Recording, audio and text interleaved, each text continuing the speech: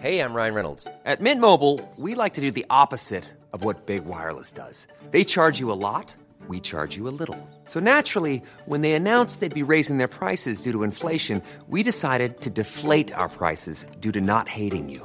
That's right. We're cutting the price of Mint Unlimited from $30 a month to just $15 a month. Give it a try at mintmobile.com/switch. $45 up front for 3 months plus taxes and fees. Promo rate for new customers for limited time. Unlimited more than 40 gigabytes per month. Slows full terms at mintmobile.com.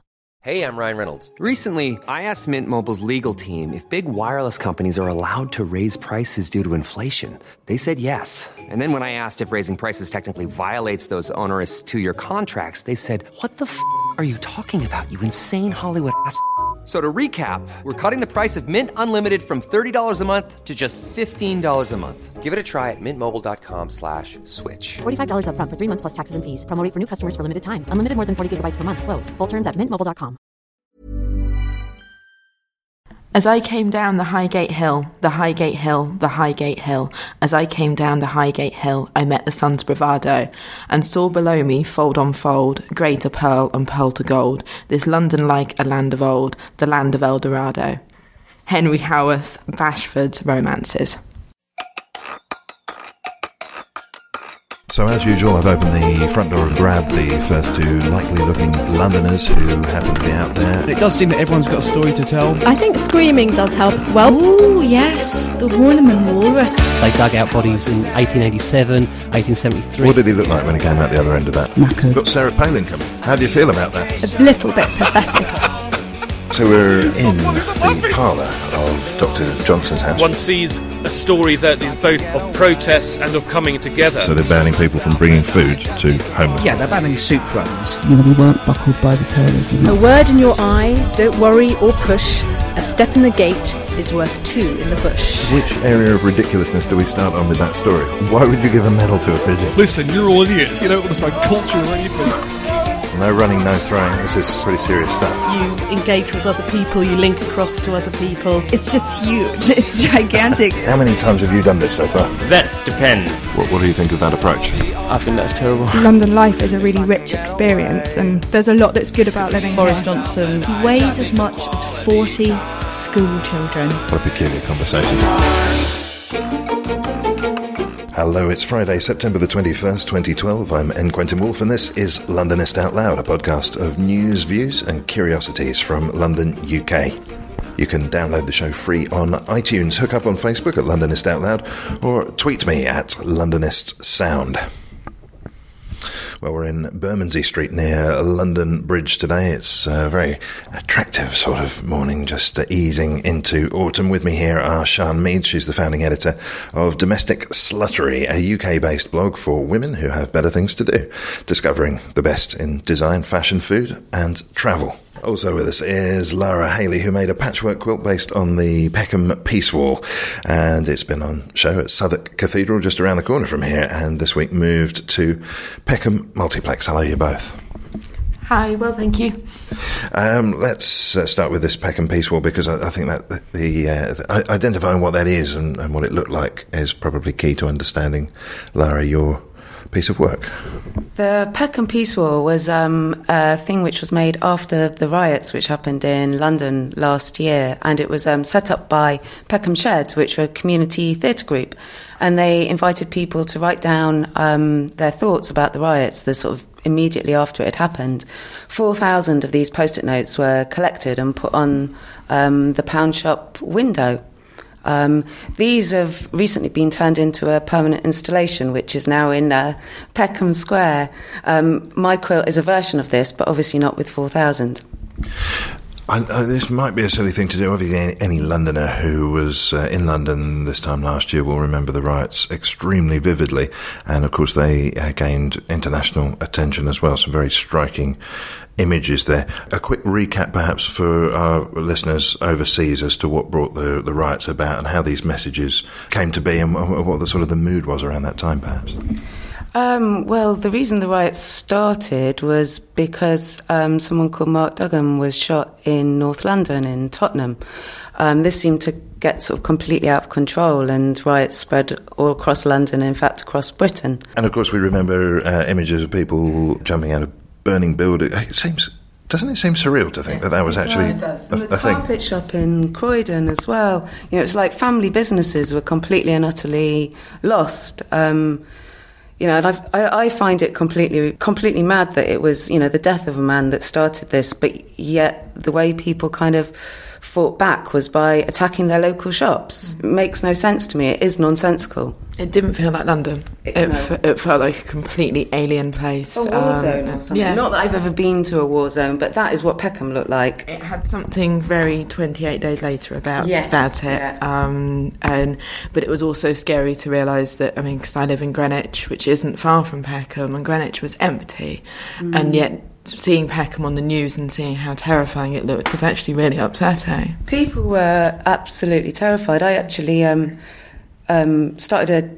teach art and I started a new course yesterday, and 2 of my students were from Peckham, and I was explaining to them about this quilt that I'd made, and they were saying that, they were terrified to go out on the streets in Peckham that night. It was just crazy. So that's a bit of the background, and we've got some examples here in front of us, and the messages here on brightly coloured squares. We've got Peckham Love on one. Another one says there's no need for violence. Peckham is our hometown.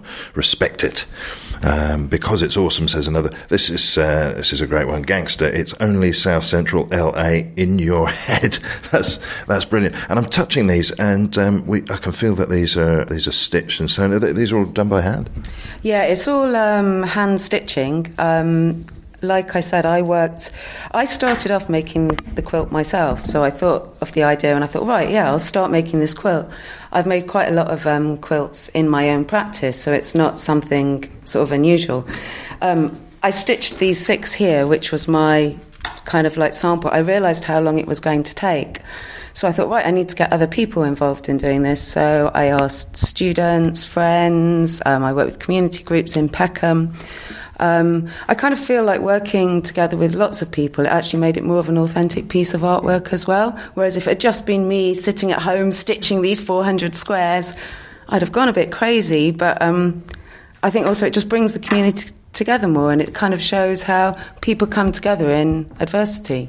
There's some very pointed symbolism here, isn't it? And the idea of stitching things back together. Yes. I think that was actually really something that was obvious in Peckham. You could see a lot of people doing that, and it's really nice to have that in something that's tactile but also permanent as well. Mm-hmm. And yeah, I think a memory of the good stuff that came out of the riots, and I think there was good stuff, certainly with the kind of restoration and kind of how the communities pulled together afterwards, and I think the quilt is kind of a gorgeous way of doing that. So I do wonder if sometimes we lose a little bit of our community. We're always talking about London being this big cosmopolitan city. Actually, when you break it down, it's very small communities, and remembering that is a really nice thing to kind of keep hold of, and then you get really gorgeous projects like the quilt and just a nice feeling about where you live, and I think that's a good thing. I've certainly heard that sentiment expressed in regard to Peckham. Peckham seems to have something special going on there. I don't know if it's something that's growing or if it's always been there. I know there are 2 Peckhams as well. Some people regard there as being the sort of old school Peckham and the newfangled posh Peckham. I think I've lived in Peckham for, I think, like 10 or 11 years now, and even I can feel the change over that time. There's loads of sort of new artistic ventures happening there. You've got the Bussey building, which has, all sorts of art exhibitions, and arts cafe, club nights. You've got Peckham Space, you've got the Hannah Barry Gallery. There's very, very much a sort of, sort of community arts sort of feeling.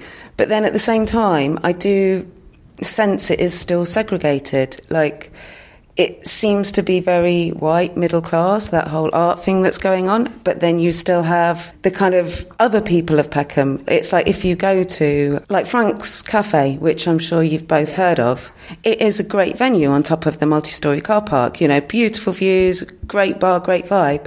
But it's pretty much 99% white, which I find very peculiar in somewhere like Peckham, which isn't 99% white. I think it's a difficult thing, because I don't think it's that people are excluded, but I think it's just difficult to cross those kind of social, cultural barriers.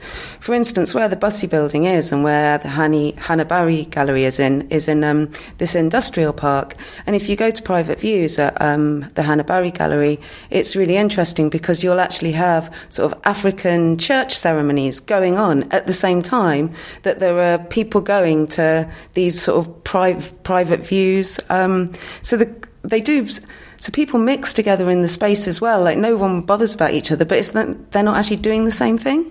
And they don't come together either. Yeah. So two very conflicting communities, but not joined together in any way. But not actually conflicting either. No, absolutely. But I think last time I went to Frank's, it felt like it could have been in Shoreditch, and that made me feel quite sad, actually. And I think it's lost something. So we're in a venue here which is ideal for mixing people up, and I should say that differently, not for mixing people up. It comes out slightly dizzy. Artists and makers and designers and writers and things here. Tell us a bit about this place that we're in down a side street near London Bridge. We're actually in the Woolyard building, which is where Domestic Sluttery offices are based with the creative charity Ideas Tap. They work with all sorts of kind of independent artists and designers, but also larger companies such as the National Theatre and the Old Vic, just to kind of bring a little bit of creativity. And the area is perfect for it. They're working with the Bermondsey Street Festival tomorrow. And if you look around, like Alex Monroe is down the road as a jewellery designer. There are so many kind of independent galleries around here. The White Cube's down the road. It's the perfect area to have something so creative kind of around here. And the restaurants on Bermondsey Street are also really lovely. Okay, there's a few free meals lined up for Sian Meads there. Well, let's talk about your website, Domestic Sluttery, which offers a wide array of things to purchase. It does look like it's a massive shopping website, and on the face of it, it could be called that, I guess.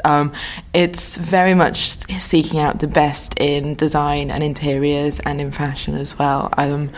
It launched 3.5 years ago when I think everyone was being a little bit more careful with their money, and which then seems strange to launch something that is about spending money, but actually it's more about not spending it on something frivolous, waiting and supporting an independent designer and finding a piece of art that you really love, and not just going to Primark and spending £8 on the dress, saving up for something that you absolutely love, and everything that you do spend your money on being precious and being special and meaning something to you. And now the site has kind of expanded, so we've taken that to look into more travel stuff. So instead of just booking a holiday inn next to a beach, we'll write about some really unique places to go on holiday, whether it's a kind of clock tower on the Devon estuary or a kind of a mental asylum in Edinburgh. We've written about both of those. The travel pieces are some of my favourites. Well, it seems to me that all of this hinges on not necessarily yours. I know there's lots of contributors to this site, but it seems to hinge on a particular person's view of what's fashionable and what isn't. Because there are so many people on the site, we certainly follow trends, but we all argue, we all have different opinions, and we all differ. I mean, sometimes someone will write about a pair of shoes and one of us will just kind of comment and just go, they're the most horrible things, and we argue and it's fun. So it wouldn't ever be just about one person's kind of trends and thoughts. If it was, it would just be me writing a lot about plates, and that would get dull really quickly. But we also have areas that we love and really get excited about. Kat tends to write a lot about geeky stuff. I will do a weekly wallpaper feature. I'm besotted with wallpaper, absolutely obsessed with it. And, we've also got food writers. Kaylee does our gluten-free piece each week. We've got a male cocktail writer, so we do open up to a male audience as well. Only on the cocktail front, though. That's the one limited area of the site that's going to... No, we've had a lot of male guest writers as well. If you look at Jim Bobbart and Andrew Tanner, who's kind of a massive favourite, and the guys behind Mini Moderns as well. So, yeah, the designers are all very much male. So, does this sort of stuff appeal to you, Lara, or is this very, very alien to your way of thinking? No, what I really liked about what you were saying was, encouraging people to save up and, spend money on something they really, really want rather than going to Primark and buying an £8 dress. I really hate that mentality. I'd much prefer to, buy, 4 or 5 items of really nice clothing a year than, a dress every week, which I think is what people tend to do these days. I think that's really important. So this is a site all about sourcing interesting stuff, so people don't have to, because you're not going to find it in your average high street shop necessarily. It might be something that has come from an independent designer over here, and people wouldn't know about it otherwise. Yeah, that's a big part of the site, and I mean, it started off as very much a kind of interiors blog, and also kind of crossed into food a lot as well. But we are now in a position where an independent designer can get in touch with us, and, they may well still be at university, and just say, look, this is what I do, and we'll feature them, and that'll be the first piece of press they get, and we've opened them up to a large audience. And it's really nice to be able to do that instead of just saying that everything we get is from IKEA. It's nice to have a mix on the site. So. I'm not going to ask about the name because it seems to me quite obviously calculated to be just a little bit risque and provocative. I want to know, though, have you got yourself into hot water with anyone for that name? We have. There are a couple of companies who didn't necessarily understand the name of the site when we launched. I think when you look at the site, it soon becomes quite obvious that we are kind of using sluttery in a very tongue-in-cheek kind of way. It was a working title. The name of the blog was never meant to be Domestic Sluttery, but after 3 months of calling it that behind the scenes, it stuck, and it hasn't changed. Now, in hindsight, I think it was the best thing we could have done. But yeah, there are still some companies who shy away from us, and if that's the case, it wouldn't be necessarily a great mesh between the two companies anyway. So I like that. Yeah. Well, if they don't want us, we don't want them. Let's seamlessly move to something that I know is dear to your heart, Lara, cycling in London, particularly south of the river. And we've got news here of the cycle hire scheme being extended, but not in a direction that's necessarily useful to yourself. No, this story is about it's being extended to the southwest. I actually looked at the map this morning. To find out where the southwest is? Yeah, exactly. I don't go there very often. And the cycle scheme seems to be all over London. Obviously, it's for all over the central part, the north part. Now it's being extended to the southwest. You see this big empty void where there was no cycle scheme. It literally goes from pretty much here where we are today in Borough, all the way along to the southeast. There is no cycle scheme. Well, I think it just follows the general trend of transport. We haven't had tubes down in the southeast we still don't really. Do you know, I discovered, listeners will be aware of this, but I discovered a few episodes ago why that is. Well, one of the contributing factors of completely different soil down here south of the river, much more difficult to put tube lines in. I'm saying you've got unique soil. Okay. Does that make us special then? What is the actual reason for the cycle hire scheme eluding you? I really, really don't know. Like I say, it seems to be a general pattern with transport. The southeast seems to be the last to get everything. I mean, it's actually been great. Their extension of the East London line, which comes to Brockley, is shortly going to be extended to Peckham, etc., which is, I presume we will get the bikes eventually, but it is just, we're always last. I can see from your body language, by the way, you're quite a smiley person, and during that monologue, you started hitting the desk, and you looked. I didn't want to mess with you during that. So this really vexes you. Yeah, because it is. Why is the southeast of London so cut off? I mean, it is a nightmare. Like travelling back on night buses to the part of London where I live in. It's you don't have as many night buses. I've got one. Yeah, one night bus. That's it. Exactly. And actually, just one bus into London. Yep, exactly the same. And what I find strange is that the southwest has so many kind of buses out to it. I mean, you can get a bus kind of Brixton, Camberwell, all that area is covered by buses, and South East doesn't have that as much, certainly not in Greenwich, although we do get the DLR and that's fun. But it's frustrating to know that actually if the cycle scheme was in South East London, I could cycle from Greenwich to Peckham. I wouldn't have to get on the one bus that goes between them because I can't get a train between the two. And it feels like not only do we get a little bit disconnected from central London, but the areas around us as well, and the cycle scheme would help with that. I wonder whether that might be a contributory factor to the sense of community we were talking about earlier on, because each area's slightly more cut off than in other places in London. That's a really good point. Just like for me trying to get to where you live in Greenwich, it's really, really difficult. You have to get on, I think, 2 different buses, and then you have to wait for ages at New Cross, and it would take I don't know, half an hour, 20 minutes to cycle from Peckham to Greenwich, whereas if you were to do it on buses, it would seriously take over an hour. Yeah. And you're right, that whole sense of community, particularly in Greenwich, because we always feel very cut off because of the river, and I don't think that's a bad thing. I think we like it. It's one reason people move to Greenwich,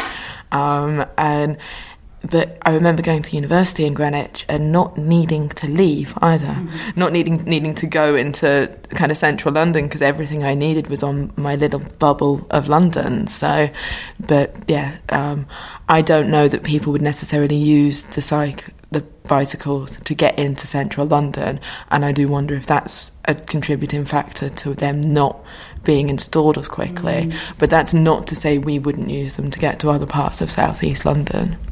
So these concerns that people have expressed that they get melted down and sold for scrap and because it's south of the river, that's completely unfounded by the sounds of it. No, there was a little twinkle in your eye there, Sean. It's like, yeah, that's not a bad idea. We should move. Well, we could stay southwest, actually. We've got a story here that takes us to Hampton Court Palace. Yes, we have. We're talking about an evening discussing the history of sex at Hampton Court Palace.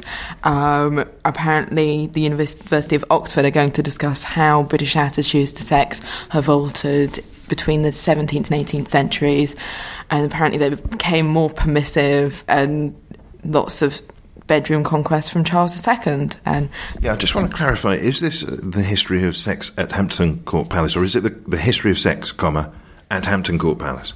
I think it's just about sex at the palace, I think. So royal bonking?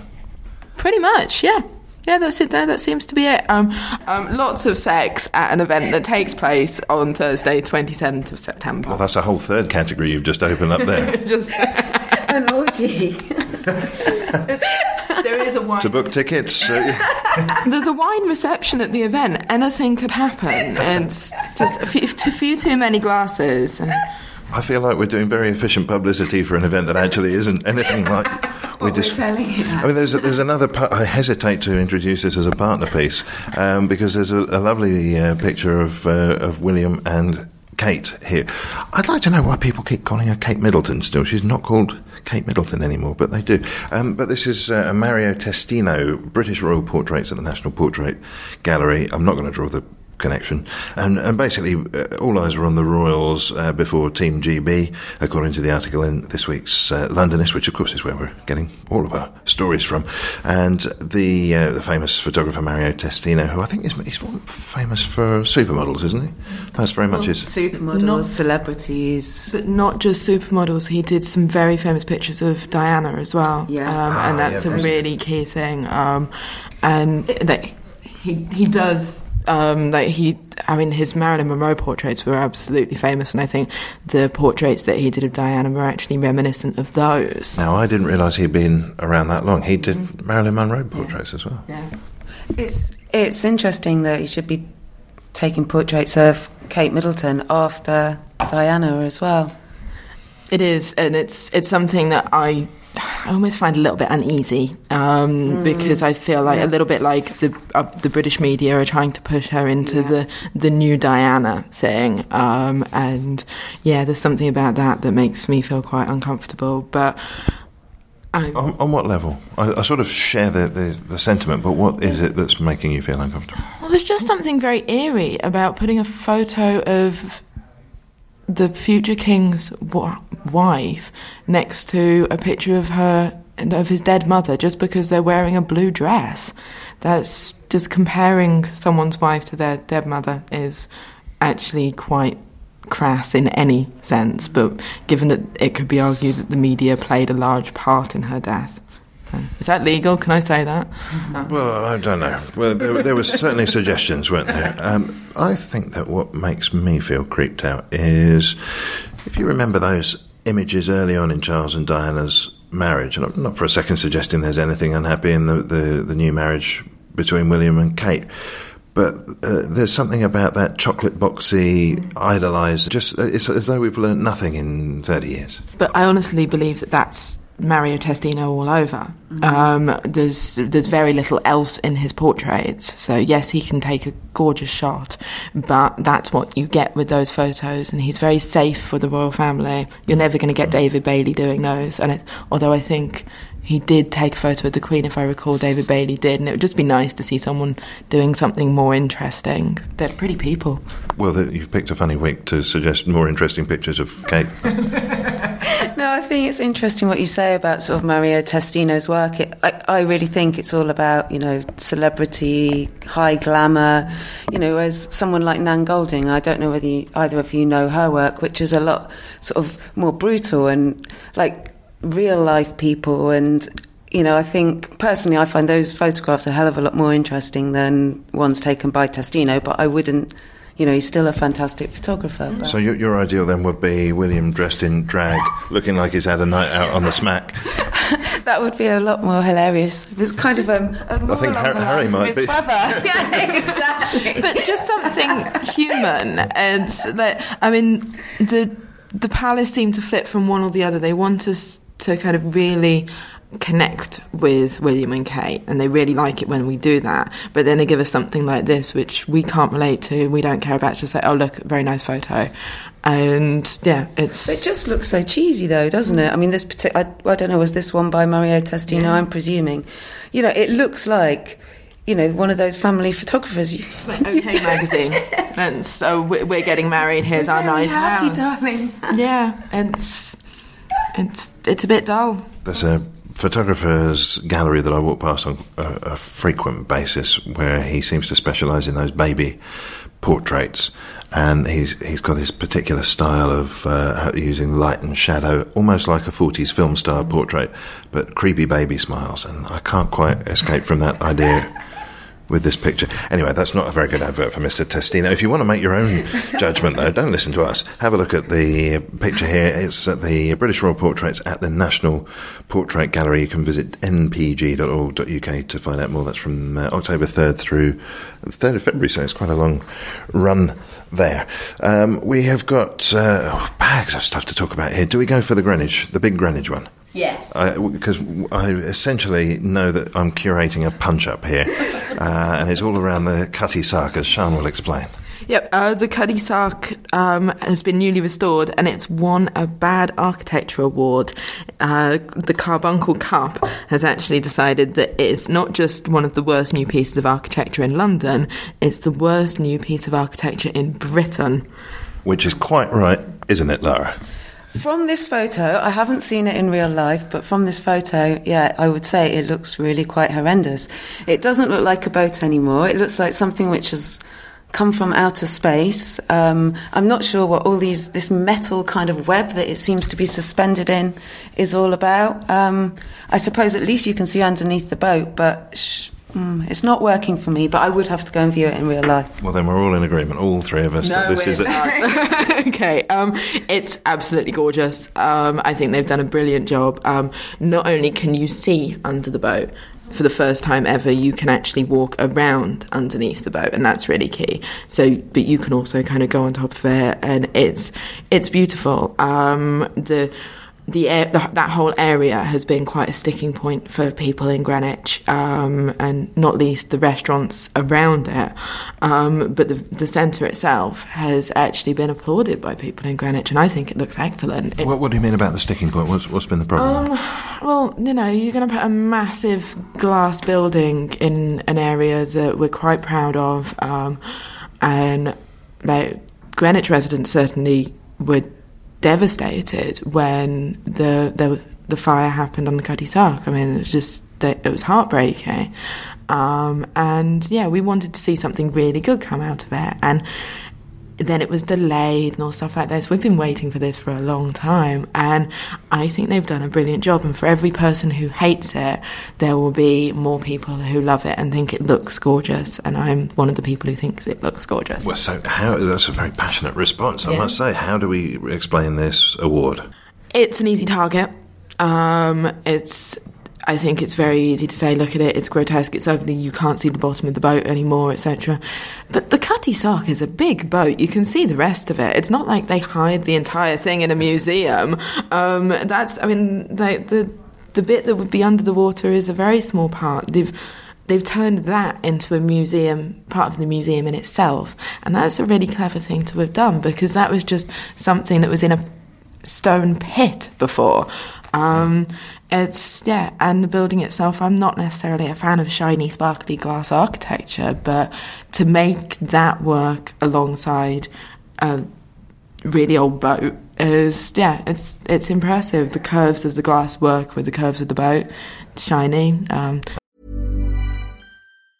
Tired of ads barging into your favorite news podcasts? Good news. Ad-free listening is available on Amazon Music for all the music plus top podcasts included with your Prime membership. Stay up to date on everything newsworthy by downloading the Amazon Music app for free or go to amazon.com/news ad free. That's amazon.com/news ad free to catch up on the latest episodes without the ads. Hey, I'm Ryan Reynolds. Recently, I asked Mint Mobile's legal team if big wireless companies are allowed to raise prices due to inflation. They said yes. And then when I asked if raising prices technically violates those onerous 2-year contracts, they said, "What the f*** are you talking about, you insane Hollywood ass?" So to recap, we're cutting the price of Mint Unlimited from $30 a month to just $15 a month. Give it a try at mintmobile.com/switch. $45 up front for 3 months plus taxes and fees. Promo rate for new customers for limited time. Unlimited more than 40 gigabytes per month. Slows full terms at mintmobile.com. For the ones who work hard to ensure their crew can always go the extra mile, and the ones who get in early so everyone can go home on time, there's Grainger, offering professional-grade supplies backed by product experts so you can quickly and easily find what you need. Plus, you can count on access to a committed team ready to go the extra mile for you. Call, click Grainger.com, or just stop by. Grainger, for the ones who get it done.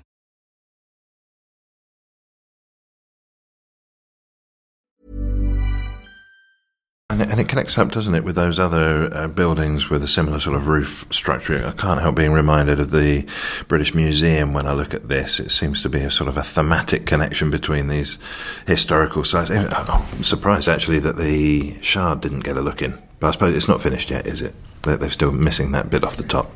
That's probably why. What do you... it sounds as though quite a strong defence has been put up there. Are you buying any of that, Lara? I think it... I would need to see it in real life. So it could be the photographer's fault here, taking the picture like this. Possibly be the photographer's fault, because I presume you've actually seen it in real life. Yeah. I think it's really difficult to judge a 3-dimensional, huge piece by a very small photograph. But as it looks in that photo, I don't know. I just can't see that it's working. I don't like that sort of steel structure with the boat. I don't know. What about other English heritage listings that have happened in the last little while? I know that they brought out their list fairly recently of protected sites that have been upgraded or protected in other ways. Yeah, apparently there's been 100 new sites across 23 London boroughs, including the Lloyd's building, 19 tube stations, the Strand Union Workhouse, and I think wasn't there some the telephone boxes as well? By Jove, I think you're right. Yes, red, the traditional red K6. K6 yeah, that's exactly right. K6 telephone boxes. If you want to know what a K6 telephone box looks like, just think of a phone box. But the thing which is, it says it's 3 K6 telephone boxes in Bloomsbury. I don't know why it's those 3 in particular. No, perhaps some important calls were made there by somebody. No, it's very peculiar. Does that mean that most other K6 phone boxes are not protected? We need to dig a little deeper into this story. I wonder if the K6 ones are the very particularly tall ones. Well, we've looked up K6 telephone boxes, and they're the red traditional telephone boxes. They're not that tall because I whack my head on the door return every time I go in one. But there are a few that are kind of significantly taller than the others. You're not thinking of the Shard again, are you? No, I'm not thinking of the Shard. But there are telephone boxes that are significantly taller so they can be seen. Is this true? Yes, this is true. I'm not just making it up. I've never seen one like that. Where are they? I can't remember, and now you're not going to believe me. I don't remember, but there are a few that are just significantly taller because of the area they're in. Crystal Palace, I think, has one. Only one. So these are very rare then? I don't know. Okay, there's a look of panic I've on... I've seen one, and now I feel like I'm getting into a massive kind of tumble that I'm not entirely sure. Let's enlist the help of the listener. If you know what Sian Meads is talking about, please can you contact us? We need to know about tall telephone boxes. We've got no evidence for them so far. You may be able to supply... I'm Googling. Yeah. Meanwhile, Sian is Googling in the background. We're going to have a revelation. We're going to be doing a very boring Boris Johnson story in just a moment. She's going to go, yes, Crystal Palace. Do you want to... Let's do a poll of our two guests here, one of whom is Googling.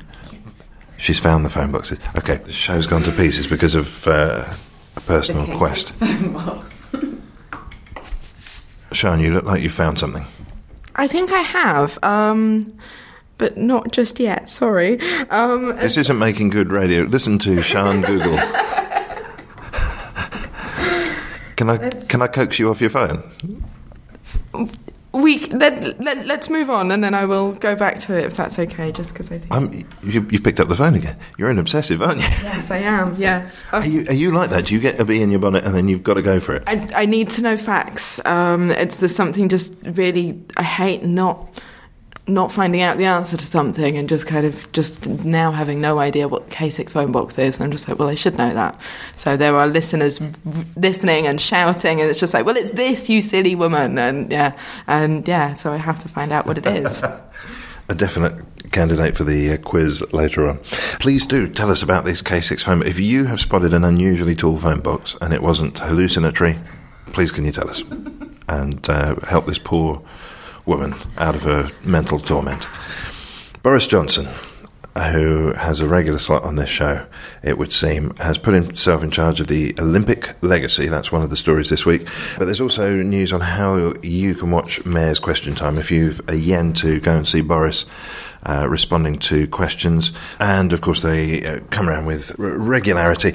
I want to sort of get a straw poll from the two of you. Have you the faintest interest in seeing the Mayor answer questions from the public and the press? Not particularly. I wouldn't I wouldn't take time out of my day to listen or watch it. But, I think it's an interesting thing to do, and I think he should be be questioned by the public and the press.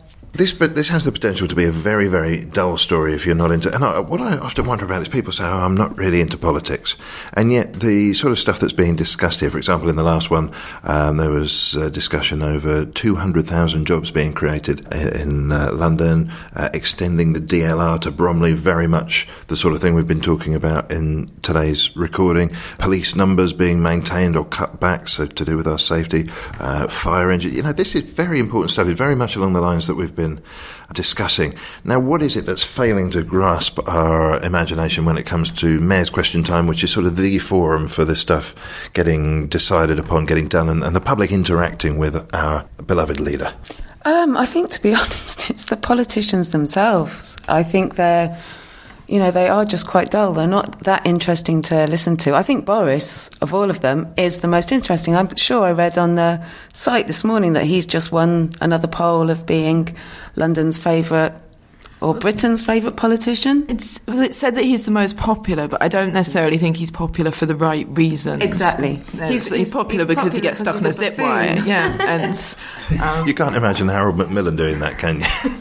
I am now, but I think it's important, and I wish I'd engaged more with stuff like that, especially when it comes to the campaign of Boris, keep your promise and things like that, because I think mayors make a lot of promises and they say they're going to do a lot of stuff and then they don't.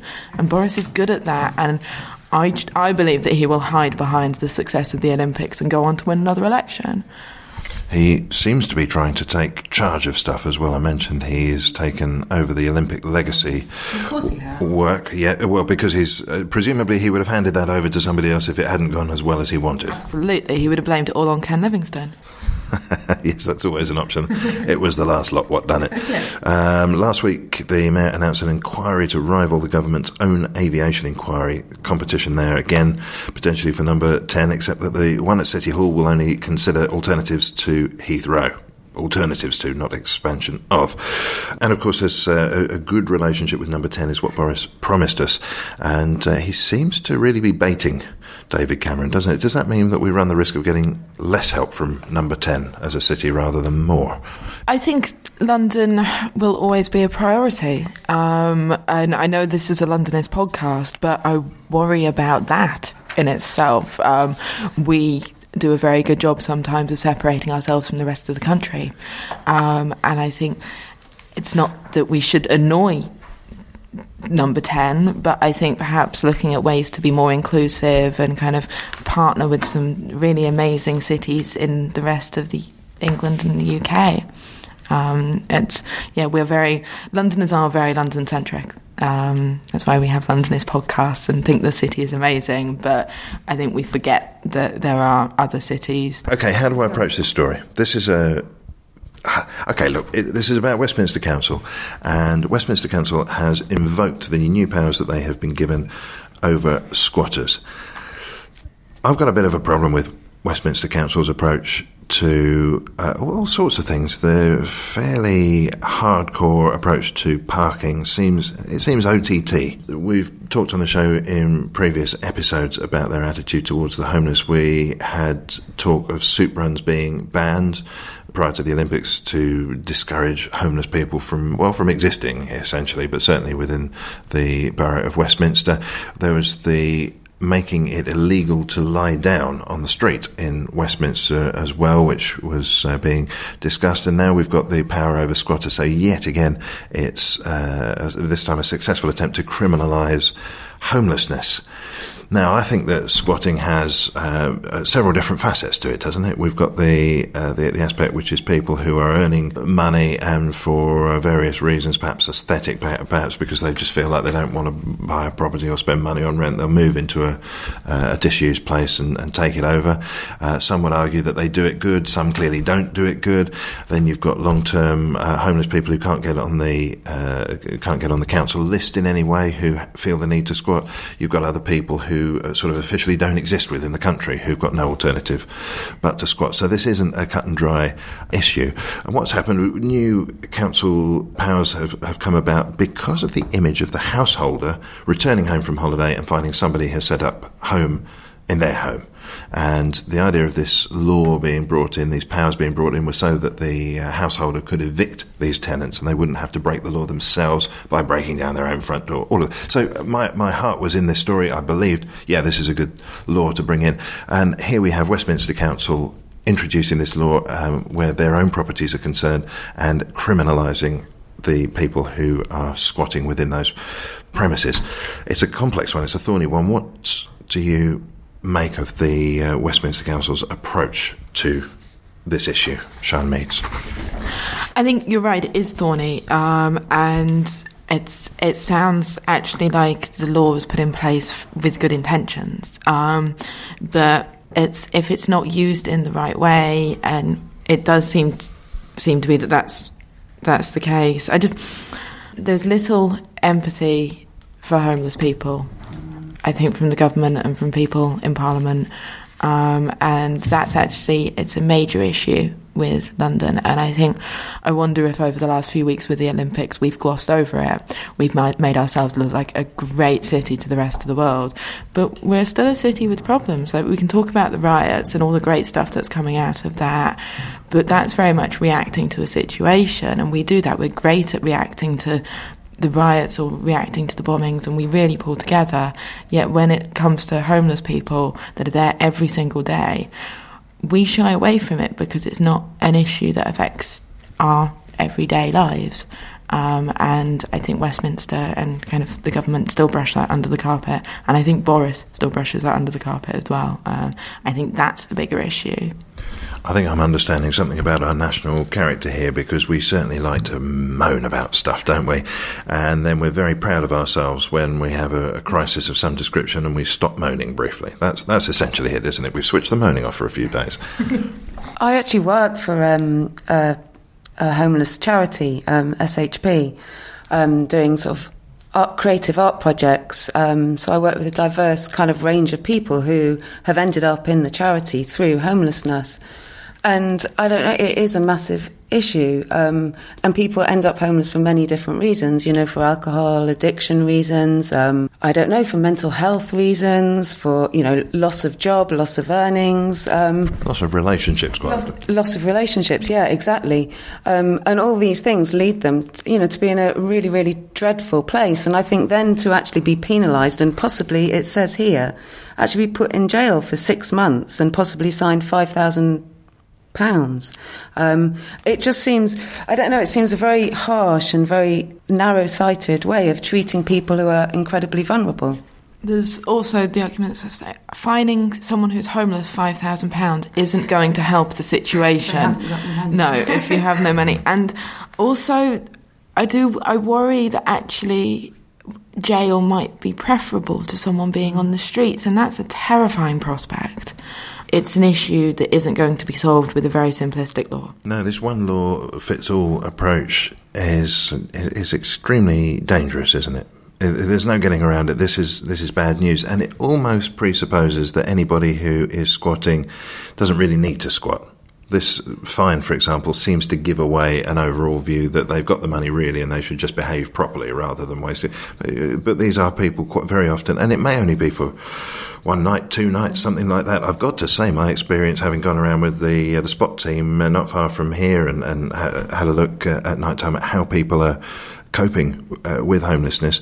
Well, you start out not knowing what you're doing, and if you're going to get caught squatting by being noticed going into a building or something like that because you haven't got the experience to keep it quiet, well, you're going to be the person who's picked up and fined and put in prison. So inadvertently, perhaps it even targets the people who are less experienced, the people who really, 1 or 2 nights out. Finding people who are basically trying to stay alive, and that's a really callous thing to do.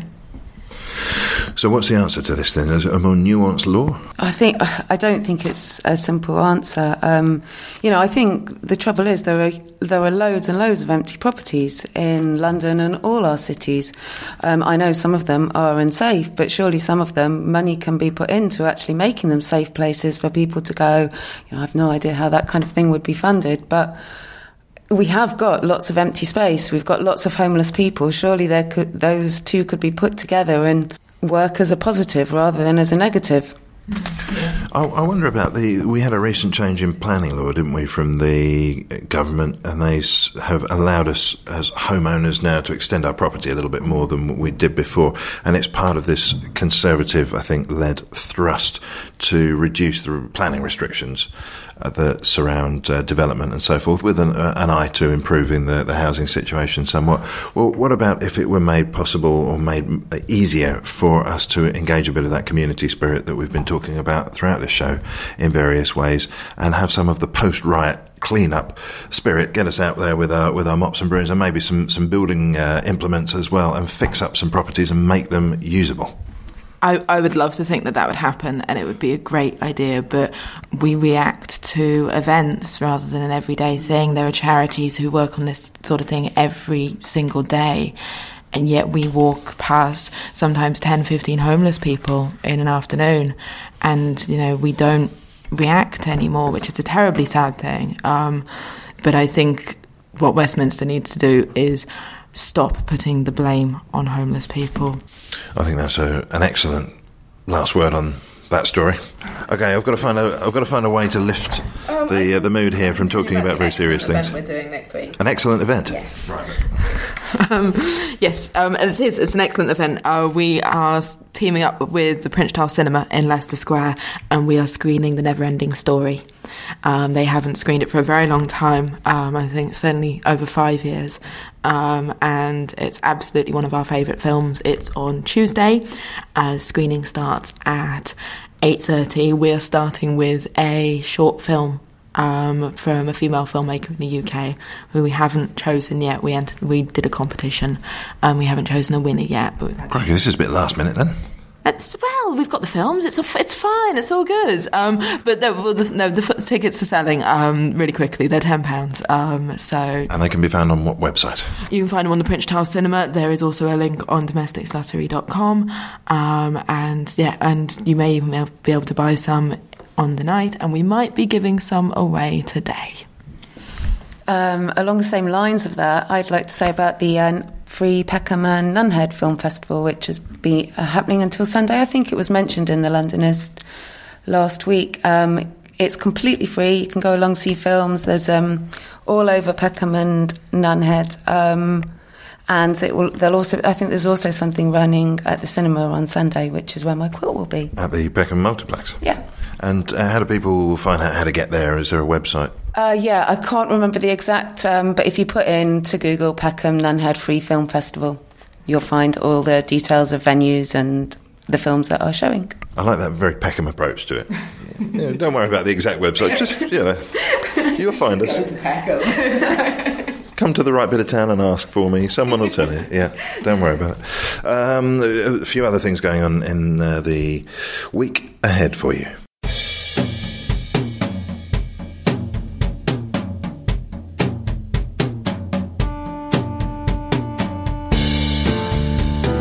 Well, dance company Zoo Nation returned to the West End this week with its acclaimed production Some Like It Hip Hop, a mashup of Billy Wilder's much-loved film and Shakespeare's Twelfth Night. Some Like It Hip Hop is set in a city where books are banned and women are subservient.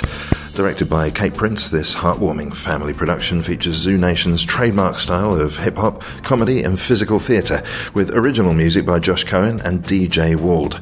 Tickets range from £12 to £38, and the show runs from Tuesday, the 25th of September, until the 13th of October. Visit sadlerswells.com to find out more. Our art recommendation this week is at the Whitechapel Gallery, part of the Whitechapel's programme of showing rarely seen private collections. This is the first of 4 displays from the collection Sandretto di Robedengo. Italian artist Maurizio Catalan is known as an agent provocateur, using stunts to address universal themes of dogma, power and death. This solo display includes one of his earliest works, a miniature family kitchen featuring a squirrel that has committed suicide. Called Biddy Biddy Biddo Biddy Boo, after the fairy godmother's song in Disney's Cinderella, this work encapsulates Catalan's acerbic wit and his melancholic worldview. The exhibition is free and it runs from Tuesday the 25th of September until December. Go to whitechapelgallery.org to find out more. There's a star-studded theatre show opening at the Harold Pinter Theatre this week. A Chorus of Disapproval features Rob Brydon, Nigel Harman and Ashley Jensen on stage, and Trevor Nunn in the director's chair. Written by Alan Ayckbourn, A Chorus of Disapproval tells the story of shy young widower Guy, who joins a production of The Beggar's Opera that is rapidly going off the rails. Guy soon gets more than he bargained for as he discovers that all the best action happens off stage. Opening on Thursday the 27th of September and running until January, tickets for A Chorus of Disapproval cost between £10 and £53. Visit achorusofdisapproval.com. Now, if you love world music, here's a heads up about an exciting festival taking place at the South Bank Centre this week. Darbar is the UK's premier classical Indian music festival, and it returns to the South Bank Centre from Thursday for its annual mix of sublime vocals and punchy instrumentalists. Drawing from both Hindustani and Carnatic traditions, the festival gives you the chance to hear the very best maestros and up-and-coming artists from the UK and the Indian subcontinent. The Darbar Festival runs from Thursday the 27th until Sunday the 30th of September. Visit darbar.org to find out more. And finally, a new one-room exhibition at the British Museum has caught our eye this week. Called Ritual and Revelry, The Art of Drinking in Asia, the show examines the importance of alcohol, tea and, of course, water in Asian culture over the past 2,500 years. The exhibition celebrates the ritual and social uses of liquids, including sake, toddy, water, and the mightiest Asian drink that has conquered the world, tea. A free exhibition, Ritual and Revelry, opens on Thursday the 27th of September and runs until the 6th of January. Visit britishmuseum.org. And don't forget, you can find out more about all of the events just listed and many more, as well as all the stories we've been discussing in today's show at Londonist.com. Well, the weekly quiz is hoving into view, much to the pleasure of my two guests this week, Sian Meads and Lara Haley. It's just time to let you know that at Londonist we would love to give you free food, and we'd love you to go to riverford.co.uk/Londonist to claim it. You will find there waiting for you a half-price vegetable box. Yes, fresh seasonal organic veg, fruit and meat delivered to you for half price, thanks to Riverford and Londonist. Sian Meads, Lara Haley, are you strapped in and ready for this week's historical quiz? Goodness. Yes. I'm getting competitive already. Okay, so 5 points available, and the honour of you and your project at stake. Monday, the 17th of September, 1961. Police arrest 1,314 demonstrators at a CND, that's Campaign for Nuclear Disarmament, protest in Trafalgar Square. Which noted philosopher is amongst those arrested? I actually read this story this morning, and I've forgotten the answer. I don't know. Not overly successful between the two of you then. There are guesses about it's a noted philosopher who was alive in 1961. Lots of gesturing, good. Shaking of heads, but still silence. Go on, yes, there was nearly a word there. There was. Can't we have some clues? The question one moves into its second hour. Yeah, Can I do an impression of him? I've never seen the man talk. He speaks with a very effete, well-educated sort of... Or English. No, he's English. That's an English Not a very good a very clipped sort of side-parted kind of a fellow. Highly English, very English name. Same name as a famous P.G. Wodehouse character. Do you know every listener to this show is going to be going, it's Bertrand Russell. Yeah. Oh, is it Bertrand Russell? Oh, yeah, of course. Terrible. 18th of September 1970. Who is found dead in his basement flat in Notting Hill, West London? Jimi Hendrix. It was Jimi Hendrix, yes, guitar legend Jimi Hendrix. Subsequent inquest records an open verdict on his death, noting that he drank wine and took 9 sleeping pills on the previous night. I would have drawn conclusions from that myself, but there we go. Wednesday, the 19th of September, but in which year? 6 people die as a high-speed Intercity 125 train collides with a freight train in Southall, North London. An inquiry would find that the driver missed 2 warning signals and that the train's 2 safety systems could have averted the accident. They were inoperative. What year did the Southall rail crash happen? And I'll give it to you within 2 years. 1990? Nope. 93. No, you need to go higher. I'll give you one more guess. 96. It's 97, so Sian, yeah, you get your second point. Thursday, the 20th of September 2000. What is fired? I need you to be very precise here. What is fired at the MI6 headquarters at Vauxhall Cross, causing minor damage to the 8th floor? What was the date? This is 2000. I don't even remember this happening, but apparently it did. Oh, it could be anything. It could. Let's have a few guesses. Is it a starter pistol? It was not a starter pistol. We're after the projectile. Oh. Very specific sort of projectile. So party poppers can't be my next answer. Catapult. Not a catapult. Think slightly more dangerous, for goodness sake. A cannon? Good guess. This is turning into quite a comic strip in my mind, to be honest. A shot put. Not a shot put. What a delightful answer. This is a fun evening. Do you know what? I'm just going to let this question run. We could just use this as the show. Look, we need to get dangerous, and I'll give you one guess each. Yes, closest one is going to win this point. More dangerous than a cannon? Yeah, that was quite dangerous, wasn't it? Like a bazooka. Yeah, that's not bad going. Do you want to I was thinking machine gun, but I don't know. It was an AK-47. It was an anti-tank missile. Oh. An anti-tank... Our answers were better. Yeah. Your answers were way better, yeah, absolutely. The real IRA, who didn't think of any of those modes of attack, is blamed for the attack. Finally, so I suppose I've got to give that to you. You said bazooka, that's pretty close. I also said party popper. Yeah, you're right, you've talked yourself out of that point. Friday, the 21st of September 1969, more than 200 policemen storm a mansion in Piccadilly, central London, but why? 21st of September 1969.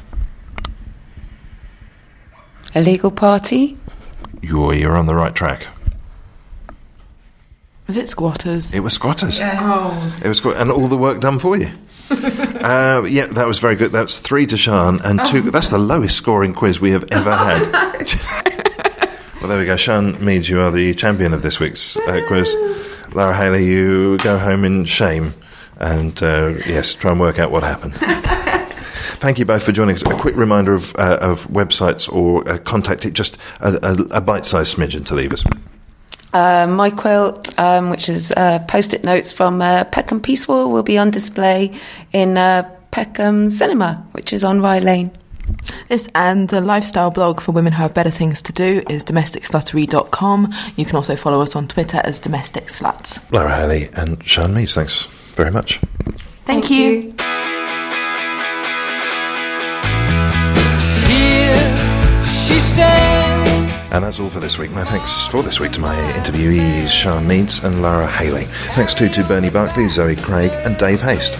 Theme and incidental music was by Jack Hurd and Rory Anderson, and I'm N. Quentin Wolfe. Inch by inch, waiting for the river's kiss, straining for the blue-winged waves calling from the shore. You can smother my shouts, stifle the cries, through these bones will like us, still singing in the sunlight. Break the heart of anyone. Pray and please for this palace of the open sea. Faith turned sour, bitter with the rolling years. You can smother my shouts, stifle the cries, but these bones will like us till singing in the sunlight. Break the heart of anyone.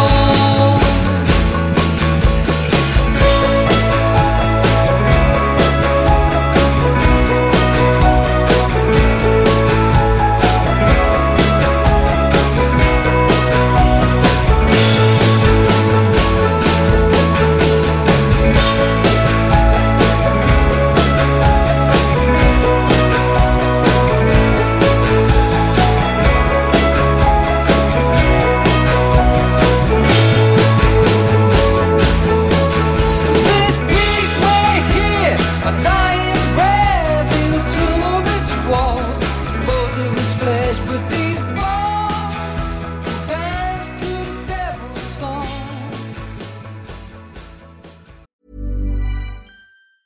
Tired of ads barging into your favorite news podcasts? Good news. Ad-free listening is available on Amazon Music for all the music plus top podcasts included with your Prime membership. Stay up to date on everything newsworthy by downloading the Amazon Music app for free or go to amazon.com/news ad free. That's amazon.com/news ad free to catch up on the latest episodes without the ads.